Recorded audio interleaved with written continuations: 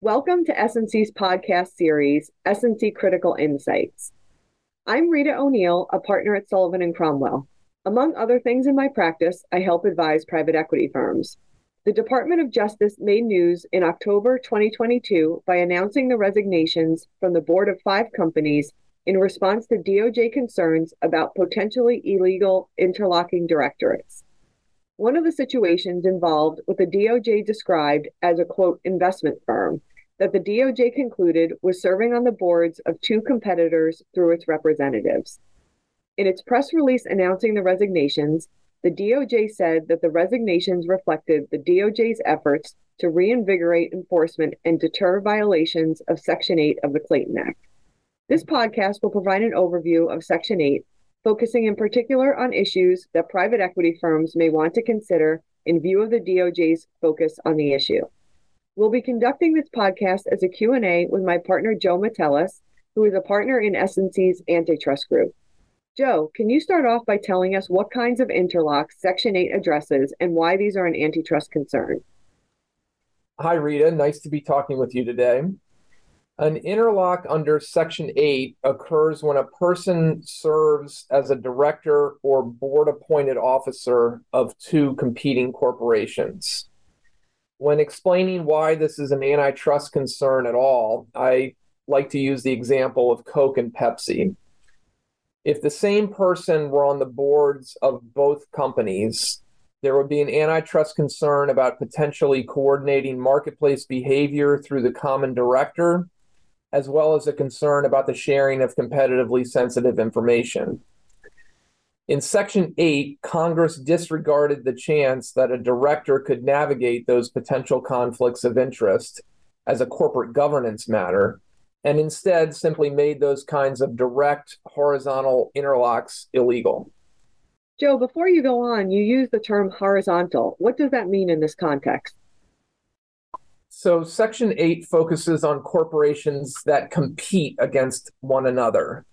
We'll discuss some of the de minimis exceptions to the statute later, but some involve the sales of one corporation that are sold, quote, in competition with the other.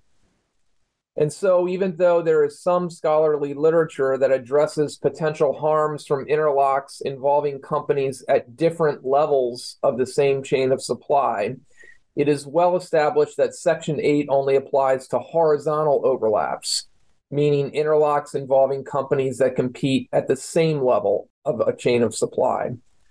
Or to go back to Coke and Pepsi, an interlock between one of them and a marketing agency would not create a Section 8 issue, even though marketing is an important part of the business of both Coke and Pepsi.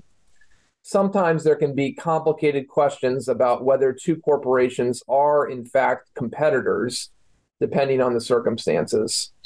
You've used the phrase corporation a few times. What is the significance of that word? Section 8 prohibits interlocks between, quote, corporations. There is no case law directly addressing whether the word should be construed to cover other kinds of entities, including, for instance, a limited liability company. The Department of Justice itself has previously noted the lack of clear guidance on this topic. So this, too, is an area in which there can be complicated questions about the application of Section 8. For PE firms in particular, these can be complicated questions because many operate through alternative entities. Since the precise words used in the Clayton Act can be highly relevant to the application of Section 8 to PE fund investments, I have one more definitional question for you. You said that Section 8 applies to interlocks involving a, quote, person. What does that word mean under the Clayton Act? The word person is defined in the Clayton Act, quote, to include corporations or associations existing under or authorized by the laws of either the United States, the laws of any of the territories, the laws of any state, or the laws of any foreign country. In view of that broad definition, the Department of Justice has taken the position that an entity can serve on a board through a representative. The Federal Trade Commission and other private plaintiffs had taken similarly broad views too. The few courts that have discussed the issue at any length have agreed to various degrees, even though it is somewhat counterintuitive to think about an entity serving on the board of directors as opposed to a natural person. As you noted at the outset, one of the situations involved in the DOJ's recent press release concerned what DOJ called an investment firm, one of whose managing partners was on the board of one competitor, and one of whose, quote, senior operating partners was on the board of a second competitor. What is particularly interesting about that situation is that, according to the investment firm's website, the senior operating partner was not an employee of the investment firm. Yet the DOJ still deemed the person to be a representative of the investment firm for purposes of Section 8. So this, too, is an area where judgment calls are sometimes involved in assessing whether someone might be or might not be deemed to be a representative for purposes of Section 8. Let me switch things up and ask you a question. What are some of the reasons that PE firms might seek board representation, and are there ways to accomplish those goals other than through board membership? Generally, a private equity fund will negotiate board representation in connection with an investment into a company so that it can monitor its investment.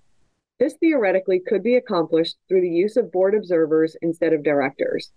And if a PE fund is concerned with downside protection for its investment or having certain negative control rights, those often can be accomplished with shareholder vetoes or shareholder approval rights. Many times, however, the private equity fund appointed director or directors may have operational or industry or other expertise that makes the director a valuable addition to the board.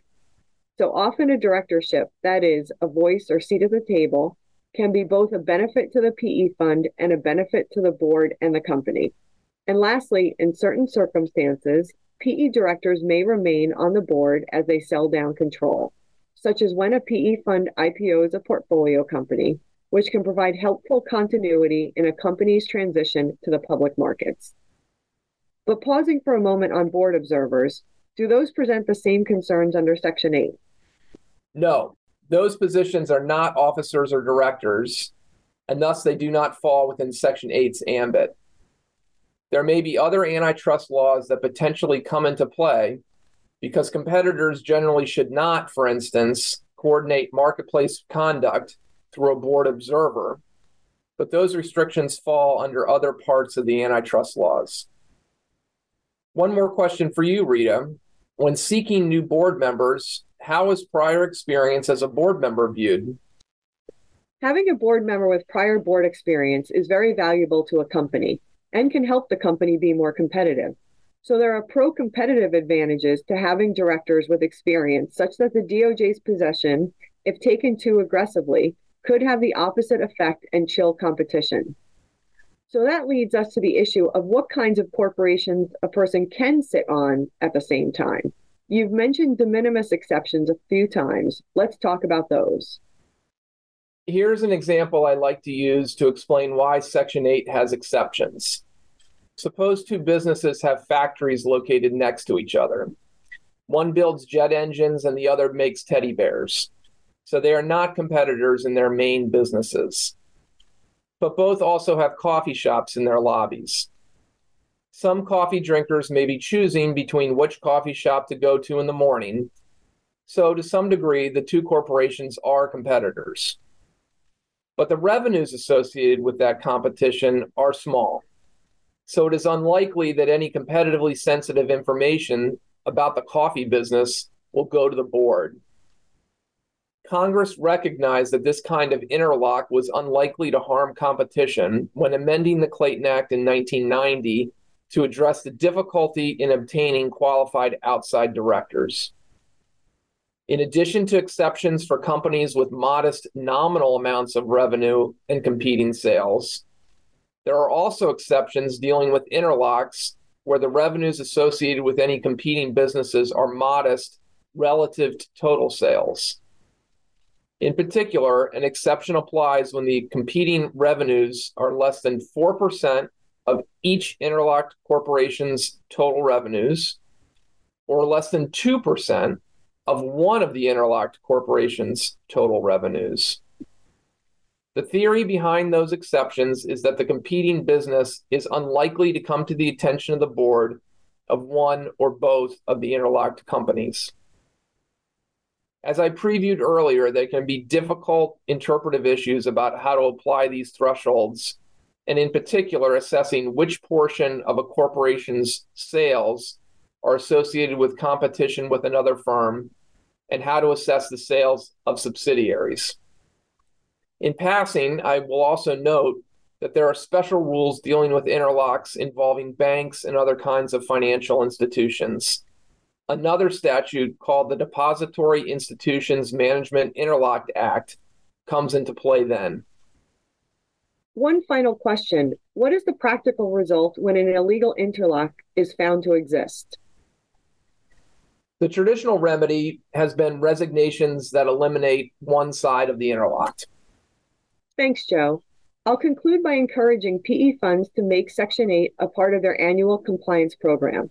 The obligations under Section 8 can be affected by, among other things, changes in the operations of interlocked companies, which can affect the application of the de minimis exceptions Joe just talked about, and changes in the board memberships of executives and board members. And the DOJ's recent enforcement efforts may in particular be a good reason for PE firms to review their compliance with Section 8 at this time. Thank you for listening to S&C Critical Insights. For more information about our practice, please visit us on the web at www.solcrom.com.